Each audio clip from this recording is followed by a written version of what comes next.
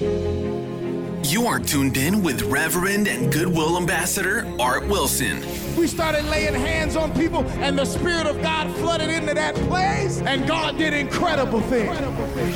Each week, you are invited behind the scenes to be a part of exclusive and unique topics about world news, biblical finds, and religious events. Here's your host, Art Wilson.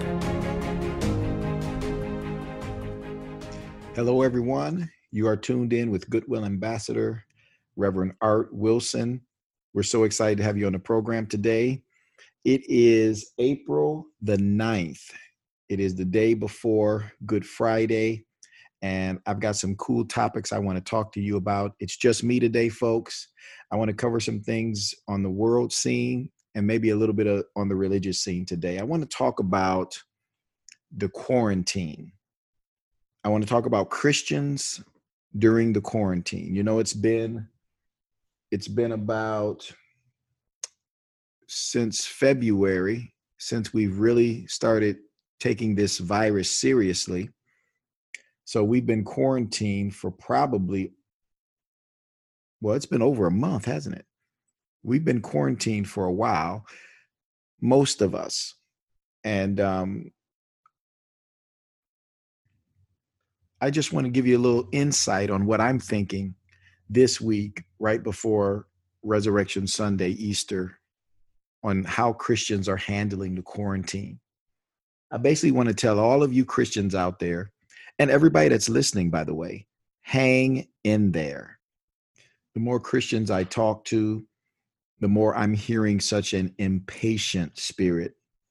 There's a restless spirit where people are getting anxiety from being locked in. But I just want to give you a word of encouragement. Let me just say this again. Hang in there. Hang in there. You can make it. This quarantine is needed, and we need to hang in there. The Bible says something like this in Hebrews 10, verse number 16. It says, "For ye have need of patience." We need more Christians to exercise patience and lead by example in this hour. Folks, I just want you to know we're in this for the long haul. I'm not estimating that this virus is going to lift in just a few weeks. I'm not estimating that we're going to be back on our feet April the 30th and go back to business as usual. We may never be the same again after this virus. But one thing I do know for sure, there's no way that America is going to be back on their feet by April 30th. That's only a couple weeks away. And in Detroit and some areas, New York, we don't know where they're at, but Detroit and some areas are still peaking. We haven't even started that downward spiral yet. How can we be done April 30th? The country and Christians and everybody listening to me need to be patient. We need to exercise our patience, and we need to exercise our stickability. We need to hang in there. That phrase needs to just put a branding in your mind that we really need to hang in there. This is for the long haul. I would guess maybe June. Maybe June would be a good time to start thinking when we're going to see this lift. The heat would be finally really settling in on the north, and the virus would have ran its course for the most part, and it should be a good estimate maybe around June on when we're going to see this thing lift. But folks, I don't know if June is even feasible the way America is running the quarantine. It's mostly a suggestion. If you were to look on the international scene, the countries and sovereignties that are succeeding where there was a strong epidemic, the countries that are succeeding are those that exercised a total quarantine. They weren't letting it linger. They weren't trying to reason with people. They said, shut the country down. And when they shut the country down, they were able to suffocate this virus, because this virus is a social virus. It's transmitted person to person. So common sense would tell you that the way of shutting it down would be to keep people away from each other. And after it's ran its course in the people that have it, it will have nowhere else to go, and we would suffocate it. But if we keep lingering and just letting people do what they're doing and asking people to be safe and not really taking this serious, we don't really have a date in mind when this virus will lift. Americans are still having parties. They're still having fellowships. I talked to some folks and they said, well, yeah, we're having get-togethers, but we're exercising the 10 and under. I don't think the 10 and under principle works. Here's why I don't think the 10 and under principle works. If one of the people with the virus shows up at the party that has 10 or under and affect the people that were at the party, then those 7 or 8 folks have the virus and they take it back and it keeps on spreading. I don't know who came up with that idea, but it is not mathematically feasible. The answer is a quarantine. Everybody stay in your homes. Let this virus run its course. But the problem is Americans are impatient. Americans are restless. And we're even hearing from Christians who are still having fellowships because they're impatient. They can't stay locked in for a few weeks. Christians, we should be able to hang in there. It's in our DNA. We should be able to shut down at any time and go into a place of peace and meditation. And we should be able to get into our word and into prayer and into study. And we should be people of reservation. But then we're hearing things like, well, we shouldn't be giving this virus that much attention because it means we're not people of faith. If we are paying attention to the cautions and the restrictions, that means we don't have faith. Can I just say this? I don't think you are less spiritual if you listen to the instructions on how to be safe during this epidemic, during this pandemic. I don't think it has anything to do with spirituality because many Christians are getting it. And we can't get into that mode of thinking because then we'll start thinking, what did that Christian do wrong? What did that Christian do wrong? Maybe that Christian didn't have faith. That does not make sense. Folks, it's a virus. It's a bug. It's similar to when you were dealing with something else. You just exercise wisdom and follow instructions.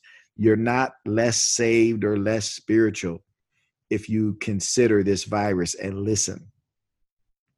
Let's just take a minute and talk about that for a minute. We'll go back to our points on being patient, but let's examine this. I was talking in Bible study just recently, and we were talking about something that's very important. We got to examine and talk about the humanity of mankind, the humanity and the delicate balance in our lives. In our Bible, it is filled with the humanity of mankind. All of our biblical heroes and our biblical scholars and our prophets and our teachers and our great kings and leaders. The Bible was very transparent in sharing with us that they were just normal people that were mightily favored and mightily used of God. And somehow, if we're not careful, we'll get a mindset that whenever something bad happens, it's because of our lack of faith or our lack of focus. And in some cases, maybe that can apply. But when it's a virus or it's a sickness, we need to think reasonably. Avoid the sickness and the virus. It's very, very important. You don't want to walk up to somebody that's sneezing, that has the flu, step into their personal space and say, "Sneeze on me, I have faith." No, the song is, when the song sings "Breathe on me," it's talking about the Lord Jesus and his spirit. It's not talking about each other. Don't sneeze on me if you got the flu, okay? I will get the flu. So we've got to exercise wisdom, because if we don't, it'll never end. You are not less spiritual if you get sick. So you have to exercise wisdom. When we're talking about great people in the Bible, and we talk about the incredible people that we read about and that we look up to and the heroes of faith, you won't find any of them that were perfect and that didn't have flaws because they were human. Start from the beginning. Was Adam perfect? Was Eve perfect? Was Noah perfect? Was Abraham perfect? Was Isaac perfect? Was Jacob perfect? Jacob had 12 sons, the 12 tribes of Israel. Were any one of them perfect? What about the mighty man Moses, or the pioneer Joshua, or Samson, the man of strength? What about David, the great king, or Solomon, the wisest man to live outside of Jesus Christ? What about Elijah, Elisha, Jeremiah? Go to the New Testament. Any of the 12 apostles perfect? No, they were all human beings. There was only one person in Scripture who was perfect. There was only one individual in all of Scripture who was perfect, and he was God manifested in the flesh. His name was Jesus Christ. Now, he was perfect, but then again, folks, he was the Alpha and the Omega. He was the beginning and the ending. He was the first and the last. He was the one that created all things. All things were made by him, and without him was not anything made that was made. Jesus was the light of all men. He was God wrapped in flesh. And even then, he was tempted in all points like as we, yet without sin. So he not only was perfect, but he overcame sin and stayed perfect. So it's unbelievable. But he was God. I am not God. You are not God. We are not Jesus. Even though we have Jesus in us, we are not Jesus. We are still humans that can get sick and that can have bad days.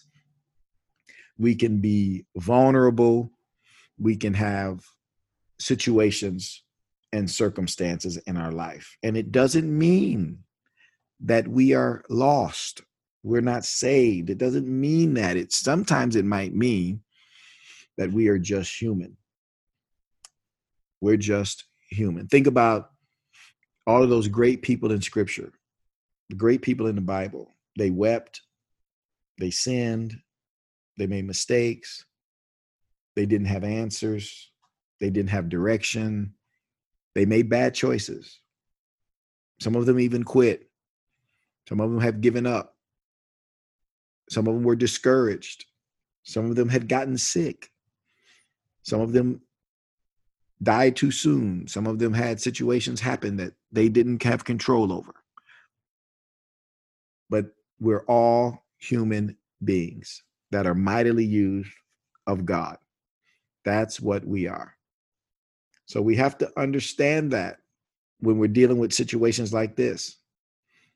We have to understand that and say, I'm going to obey this quarantine because it's my best chance of staying healthy and not getting this unbelievable sickness. And it's very, very important that we understand. And even people that get the coronavirus, it doesn't mean that they're sinners because they got the coronavirus. That's not what that means. It means that they got affected and then infected. So it's very, very important. They caught a sickness because they are human. They are human beings, folks. So it's very important because those are the things that will help us properly understand what we need to do going forward. We need to humble ourselves. We need to observe this quarantine. We need to exercise patience. We need to rebuke restlessness and say, I need to buckle down, occupy my time. It's very, very important.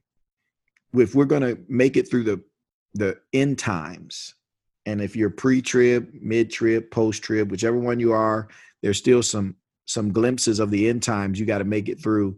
I'm just ready, trib. I'm going to be out on the first ship that gets out of here, folks. So just remember, I want to be in the number. But whatever you are, you got to admit that Matthew 24, the book of Luke 20:21, and all these chapters, they tell you that there's going to be signs of the end time. Even before the rapture, there's going to be things that happen. So if we're going to make it in the midst of the end time, we need, what did that scripture say? We have need of patience. Luke 21:19, in the Gospel of Luke 21:19, in the midst of him explaining all the horrible and evil and unbelievable things that was taking place, he said, in your patience, possess ye your souls. He's right in the middle of it. He inserted patience. Luke 21:19. In your patience, possess ye your souls. Lord, help us to have patience in this hour so that we won't get ahead of ourselves, or we won't do something foolish, or we won't do something unwise. It is very, very important. We can and will and need to exercise great patience in this hour. This epidemic seems to be hard to get a hold of. It's hard to get a handle on. And I don't see that they have any kind of real vaccine or cure in sight. So with that in mind, we really do need to take a deep breath and say, well, we've got to be ready for anything. We got to be ready for anything. And we keep our attention on the word of God, keep our attention on the things of God, keep our focus, keep our prayer life, and exercise patience. Of course, no one wants to be in a timeout, but here we are. We might as well make the best of it and also make wise of it. In patience, possess ye your souls. Well, that was a thought that was on my heart today. It was a short program, but I really wanted to get that out there. Maybe somebody listening will tune in and say, this is just what I needed. I needed to hear that I needed to be patient. Or maybe somebody that's got a touch of this virus or has been infected with this virus, has been worried if it's because God is upset with them or that God has forsaken them. Maybe this will help you understand. No, it's a virus. It's a bug. No more than getting stung by a bumblebee. It's a bug, and we have to endure it. We have to do our best to keep our immune system up. Keeping our immune system up is important. I've heard that vitamin C and D3 and spinach and drinking hot teas with mint in it would be a blessing. Whatever you got to do, do it, but fight to make it through this situation. And we will make it by the help of God to avoid this sickness. But that's all we're going to do today. That's all we're going to talk about today. So once again, I'm so glad you've been on the program. So glad you listened, and may you never be the same again. God bless you. We appreciate you tuning in and invite you to review this podcast and share this episode on social media to help spread the good word.